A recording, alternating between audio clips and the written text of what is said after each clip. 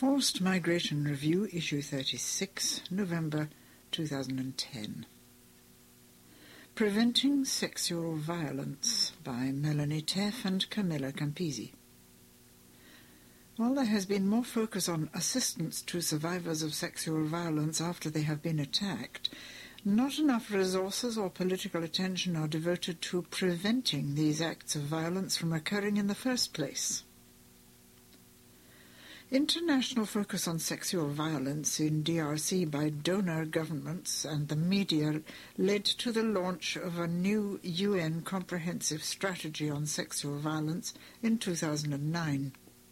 The strategy has 5 components, 3 of which are directly linked to prevention: combating impunity, security sector reform, and prevention and protection.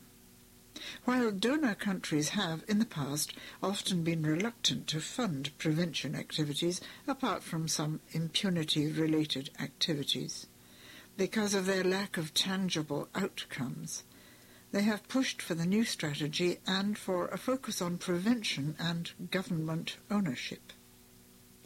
The comprehensive strategy has been incorporated into the government's own Stabilization and Reconstruction Plan in conflict-affected areas of eastern DRC, STAREC. The sexual violence element of the strategy is limited in its ability to address the needs in conflict zones, since STAREC mainly focuses on more stable areas. This means that prevention activities under the strategy will be less focused on the unstable conflict zones where some of the most brutal cases of sexual violence occur. In the sections of the strategy that deal with prevention, impunity is by far the strongest element, while other areas like security sector reform, prevention and protection activities have received less attention or strategic thinking. Box. A group set up by a survivor of rape to support HIV-positive women and survivors of gender-based violence in North Kivu developed into a network that assists survivors of sexual assault by accompanying them to ensure that they get access to medical help and, if they want to report their case to the police, legal assistance. They also run a counselling centre, Maison d'Écoute, where women can stay overnight, and they help survivors of sexual assaults who have been abandoned by their families restart their lives by providing them with training in crafts, agriculture, or animal husbandry. They run awareness-raising sessions with communities on violence against women and on HIV/AIDS, to try to overcome the stigma suffered by many survivors of rape. Like far too many of the local NGOs, this group receives minimal financial support. It is always difficult for UN agencies and international NGOs to determine which local NGOs have the capacity to run programs, handle funds transparently, and be sufficiently independent of political influences. Yet no comprehensive national sexual violence strategy can be successful if it fails to involve the people most directly affected by it, namely the local women's groups that will continue to provide support long after the international agencies have left. End box. In May 2010, Refugees International, RI, staff met with local women's groups in difficult-to-access, conflict-affected areas.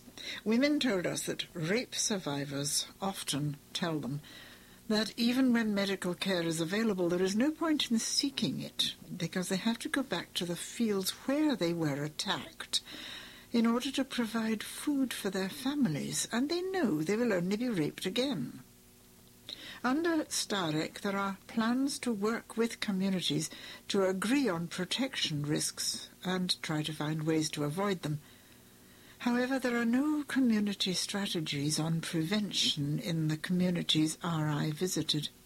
Local civil society groups are often active in areas where international organizations do not work due to insecurity or inaccessibility, and it is important to support their work with communities to set up sexual violence prevention committees. The fight against impunity. Combating impunity has long been a focus for donors when addressing prevention of sexual violence, particularly in DRC. In 2006, the Congolese government passed a law on sexual violence that looks good on paper, but there has been very little implementation. The hope for the fight against impunity in DRC is that increasing criminal convictions and sentences for sexual violence will deter potential perpetrators, but the civilian court system struggles to respond adequately to sexual violence cases. Most conflict-related sexual violence takes place in rural areas away from the towns, and it is hardest in these remote areas for women to access police, lawyers, courts, and medical services in time to obtain medico-legal reports, as well as to obtain vital medical assistance. All of these services suffer from a severe lack of staffing, training, and infrastructure outside the provincial capitals. Increased support for mobile courts could help. In the provincial capitals, there have been some convictions for sexual violence, but the sentences handed down tend to be short. According to some, judges are reluctant to add to the problem of prison overcrowding. The fight against impunity cannot be successful without improving the prison system more generally. In too many cases, men convicted of sexual violence have managed to escape or bribe their way out of prison within a few days. In conflict-affected areas, the majority of perpetrators are armed men, many of whom are members of the Congolese army. Training and awareness raising to inform potential perpetrators, particularly within the army, about the consequences of sexual violence for survivors and for perpetrators are essential to any prevention strategy. In 2009, President Kabila issued a statement saying that there would be zero tolerance for perpetrators of sexual violence in the military. And there are reported to have been more convictions by military tribunals for sexual violence, which is having some positive impact.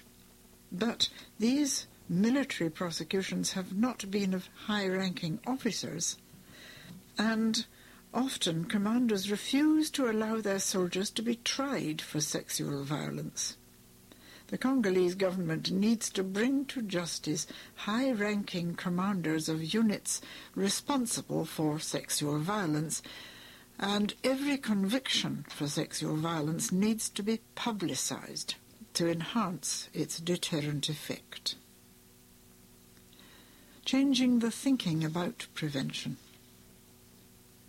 While there is increased focus on the fight against impunity in the DRC, more thinking must be done on prevention outside the traditional parameters. The link between alternative economic opportunities for women and sexual violence prevention needs to be made. Survivors of sexual violence emphasize that if they could gain skills to support themselves by other means, they would not be forced to walk for miles to farm fields in remote areas where they are at greater risk of sexual violence. Sexual violence also occurs in settings where women are forced to live in overcrowded and undignified conditions which do not allow them any personal space. This is the case of many of Congolese women living in displacement sites or with host families. UNHCR is working on reducing overcrowding with host families. This type of initiative should reduce displaced women's vulnerability. More effective prevention requires more effective communications systems, especially in remote areas. The ability to prevent sexual violence will always be limited in areas where communication systems do not function. Local authorities and women's groups pointed out that they feel especially vulnerable to violence when they cannot raise the alert about impending attacks. In areas where there are no mobile phone networks, no matter how much work has been done to set up community prevention committees and improve the work of police and peacekeepers in addressing sexual violence, physical protection will be virtually impossible to arrange in time unless alternative methods of communication, such as radio, are set up. Security sector reform is another key area of work on prevention, but donors who fund this rarely link it with the fight against sexual violence. Training of the army is essential, but more should also be done to support local community groups to lodge complaints about any abuses by the security services in their area. Finally, it is difficult to plan prevention activities without having a clear picture of the trends in incidents and perpetrators of sexual violence. It is always extremely hard to obtain accurate statistics on sexual violence because only a small proportion of survivors come forward to report cases. Under the new Comprehensive Sexual Violence Strategy, the UN Population Fund, UNFPA, is the lead agency on data and mapping, but they do not currently have the resources to conduct the incident mapping effectively. Further, some agencies have refused to hand over to UNFPA data that they consider sensitive because of concerns about the confidentiality of the system. UNFPA in DRC is now instituting use of the Gender-Based Violence Information Management System, a database developed at the global level by UNFPA, UNHCR, and the International Rescue Committee. Endnote 1.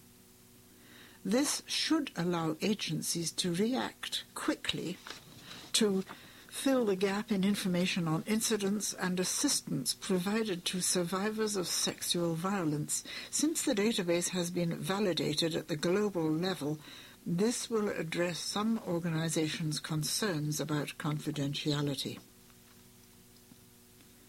Some measure of prevention has been provided by the UN Stabilization Mission in the Congo, MONUSCO, formerly MONUC.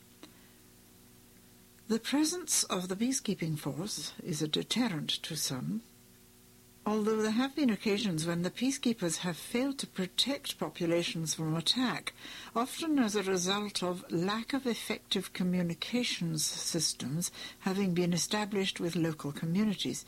Any premature withdrawal of peacekeeping military and civilian staff would leave women at even greater risk.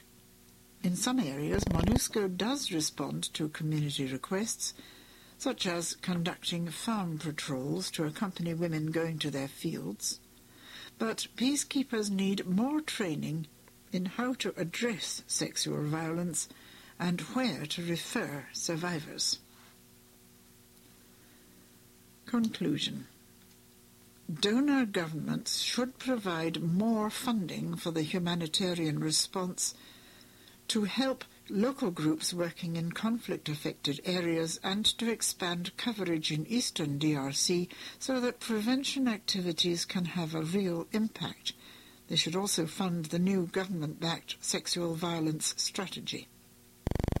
There are many vital activities that can be undertaken to prevent sexual violence in the DRC, but the most important prevention activity of all is bringing about an end to the conflict.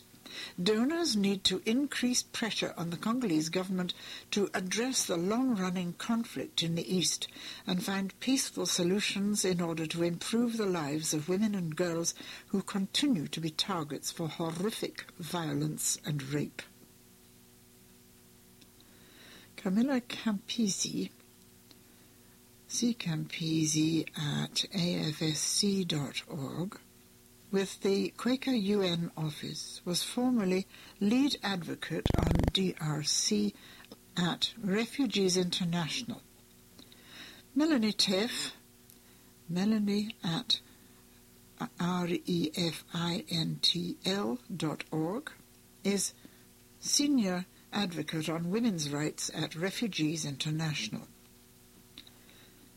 http://www.refugeesinternational.org. Endnote 1, http://gbvims.org.